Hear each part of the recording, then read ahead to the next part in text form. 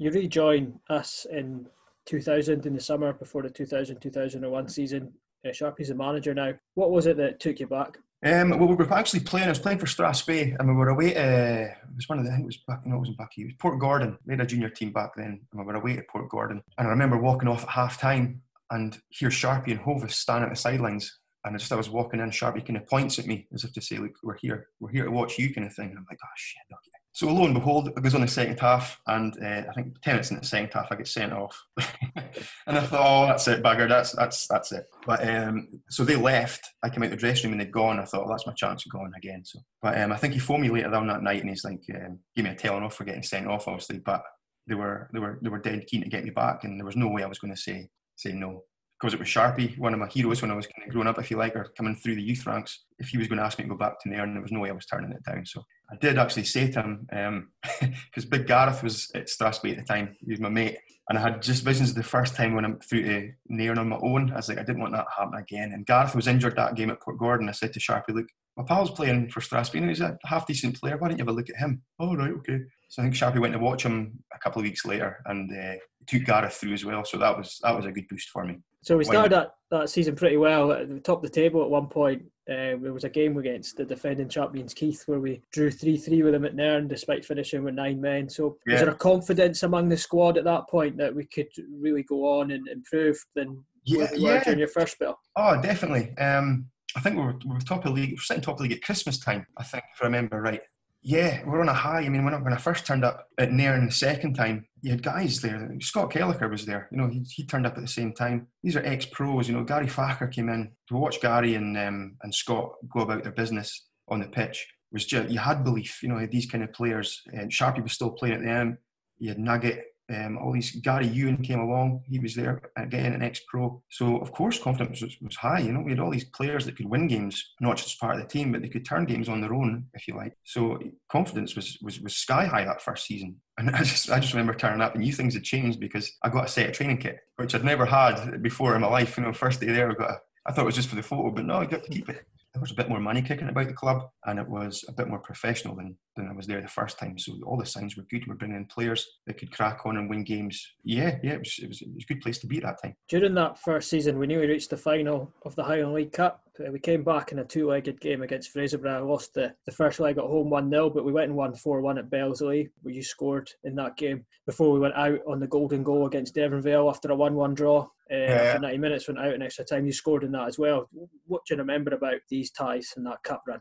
We were still kind of not the underdogs, but places like say your Devonvales at that point, and especially your Fraserburghs, they were horrible places to go. You know, away to Fraserburgh, who'd a cracking young team at that time, and they'd been together for a long time, and they made it really, really difficult for us. So we weren't happy to be there. We know we could compete and hold our own.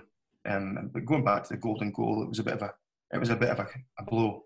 You know, I think did it not make history or something? It was the first golden goal or the first? Yeah, the first in domestic British football, I think. Yeah. So again, a piece of history that didn't sit well at the time. But what can you do? The summer of 2001, we saw Gary Farker, Stevie Sanderson signed. Before the season start, we have a pre-season friendly against Rangers. What are your memories of that night? The game, I think we got beat 4-1. Was it 3-1, 4-1? I think so. Yeah. I think it was like that. But I remember. I think I got man of the match in that game. I remember I really enjoyed it anyway. I think I scored as well. And I just remember, I think it was marking Stephen Hughes. I'd like to think I held my own, but obviously the last half an hour of fitness tells, and we kind of died out a bit in the steamrolled us. But the fact that we were able to attract these I think we played Celtic as well. Right, yeah. The fact that we were attracting these teams to come and play us at home, you know, it was great to turn up at Station Park. It was a nice summer's day. There was a good crowd there. It was ace. It was great. It really was. That season, we won 2-1 at Keith in a qualifying cup tie. That meant we then played Wick in the next round, with the winners getting into the Scottish Cup. Wick at the time were bottom of the table, and we've salvaged a 2-2 draw in the home game. And you think, well, we're going to go up there, hopefully finish the job in the replay. But it didn't quite work out like that. And we lost 5-0. I think we were actually 5-0 down at half-time. Gary Ewan said in his podcast that it was probably down to us just turning up and expecting to win, having gone to Keith the previous round and knocked them out. Would you agree with that? Yeah, definitely. I think our minds were kind of on the journey home rather than on the game itself. And that, I think it was the next year where Sharpie left the club. I think that was one of the reasons we were all pals, we're all best of pals, we liked a bit of banter, and sometimes that took our minds off the game, if you like. One of the prime examples, I think it was the season after. Have I told you before about the Jaffa Cake story? I better not tell it here. It's not for family ears, but in fact, I will tell it. I think this story kind of goes to where we weren't kind of taking things seriously, and as you say, taking our eye off the ball. So it was one time at Rothes, I think, and we used to, before the game, we used to get these like Pringle boxes of Jaffa Cakes, and Scott Kelleher just used to demolish these Jaffa Cakes till the point there was nothing left for anybody else. So he went to the toilet and right, we're going to spike these Jaffa Cakes for Kel. So he takes the top Jaffa Cake out, and I kind of skimmed it round a place that's kind of south of my back but north of my legs, and popped it back in the carton. And of course, Kel comes out. Where's the Jaffa Cakes? I was like, oh, they're here. You want a Jaffa Cake? Yeah. So he takes the Jaffa Cake out and eats it. Well, 10 guys hit the deck, so he vowed revenge. So the week after, we're sitting in the dressing room, and he had these wine gums, a packet of wine gums, and he'd done the same thing. Okay, he'd swiped one in his nether regions. So he's dishing them out to people, and he's like, oh, keep your mouth open and I'll get it in your mouth. So I comes back from the toilet, sits down. Brooksy, you want a wine gum? Yeah, no bother. So he launches this wine gum to me, and it's heading from my mouth, and Johnny Seaton walks past and grabs this wine gum out of the air and sticks it in his own gob. So I gets away with it that time. So I was like, oh, you're never going to get me back, Hill. So I'd forgotten all about it, and 3 weeks later, I think we were at home to Rothes again. And as we say, it was a game we should have won, but we were expected to win, and we didn't. I think we were up 1-0, and they came back and beat us 2-1. It was 2-2 or something anyway. So we're coming off the park at the end of the game, fully expecting for Sharpie to batter the door down and ball at us. So we're sitting there waiting, and it's not coming. He's not coming in. So I thought, right, okay, we'll start getting changed. So went for a shower, came back out, and I'm honestly on my way to put one of my socks on, and the door batters open, and here in comes Sharpie, and he starts going for it, and he's shouting at everybody, he's doing this and he's doing that, well within his rights. And everyone's kind of looking at me out the corner of their eye, and I'm thinking, what the hell's going on here? I've still got this sock in my hand, and I thought, oh, well, I better put my sock on. So I put my sock on, and it was just a squelch. And the smell started wafting up to me. Meanwhile, Sharpie's still battering on about it. And I look over it, I think there's Brian McLeod there, and there's Kel. They're all looking at the floor, but their shoulders are going up and down. They're obviously laughing. And of course, Sharpie's seeing this and going mental. What had happened was, Kel was a postie at the time. And so he's out in his rounds, you can imagine him. And he's came across a bit of dog shit. And so he's picked up this bit of dog shit and he's taken it with him. And when I went out for a warm-up, he stuck it in my sock. And he got me a beatie, but it just happened to be at the wrong time. And I think, looking back at it now, there was a lot of games like that where we took our eye off the ball at that point. And unfortunately, Sharpie paid the price for it. I think it was a season later when he left the club.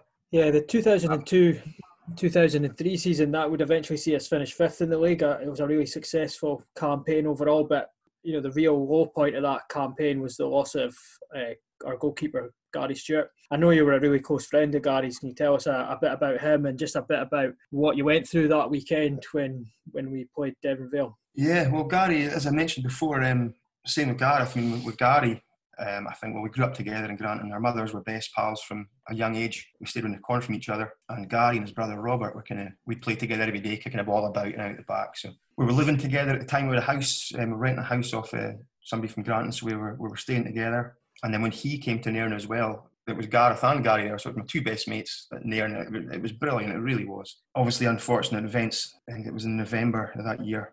We stayed in the house, and he was playing for Dufton at the time. I think he went out on loan at Dufton. Yeah, and I don't think they had a game on the Saturday, or Gary was injured, one of the two. I think his problems was back. So he went out on the Friday night. I think we were playing Devon Vale the next day. So I went to my bed early on Friday night, which was unheard of because of the game the next day. So I'm sleeping, Gary was out, and the next thing I know, in my bedroom, the lights are getting slammed on and my covers get pulled off me. I think it was 1:30 in the morning. So I get up, I'm in my boxer shorts, and here's Gary standing there, full of beans, as he usually was. This girl that he was kind of seeing on and off at the time was back in town, and she was at a house. So he was wanting me, he didn't want to go himself, so he wanted me to go along with him. I obviously turned him down because I had a game the next day. So that was no problem to him, he just, the usual Gary, just gave me a big cuddle and then walked out the house, and that was it. And then I went back to my bed. I got a phone call at 7:00 in the morning, and that was it. That was it, informing me that he'd obviously gotten in his car and it left the road. Yeah. So that was it was horrible. Yeah. obviously a very tough time for you and for Smitho as well. I know you used the 3 years, as you say, were really close. Yeah. I think obviously football takes a back step, a back seat at those times. I think in the next morning, even though I had a game, I don't think I even thought about the game. I think it was my dad that actually phoned up Sharpie and told him the news. Obviously got in touch with Gareth. It was just a horrible time. The guys went along and played the game, which I didn't really agree with, but at that time I really wasn't caring. I understand the reasons for doing it.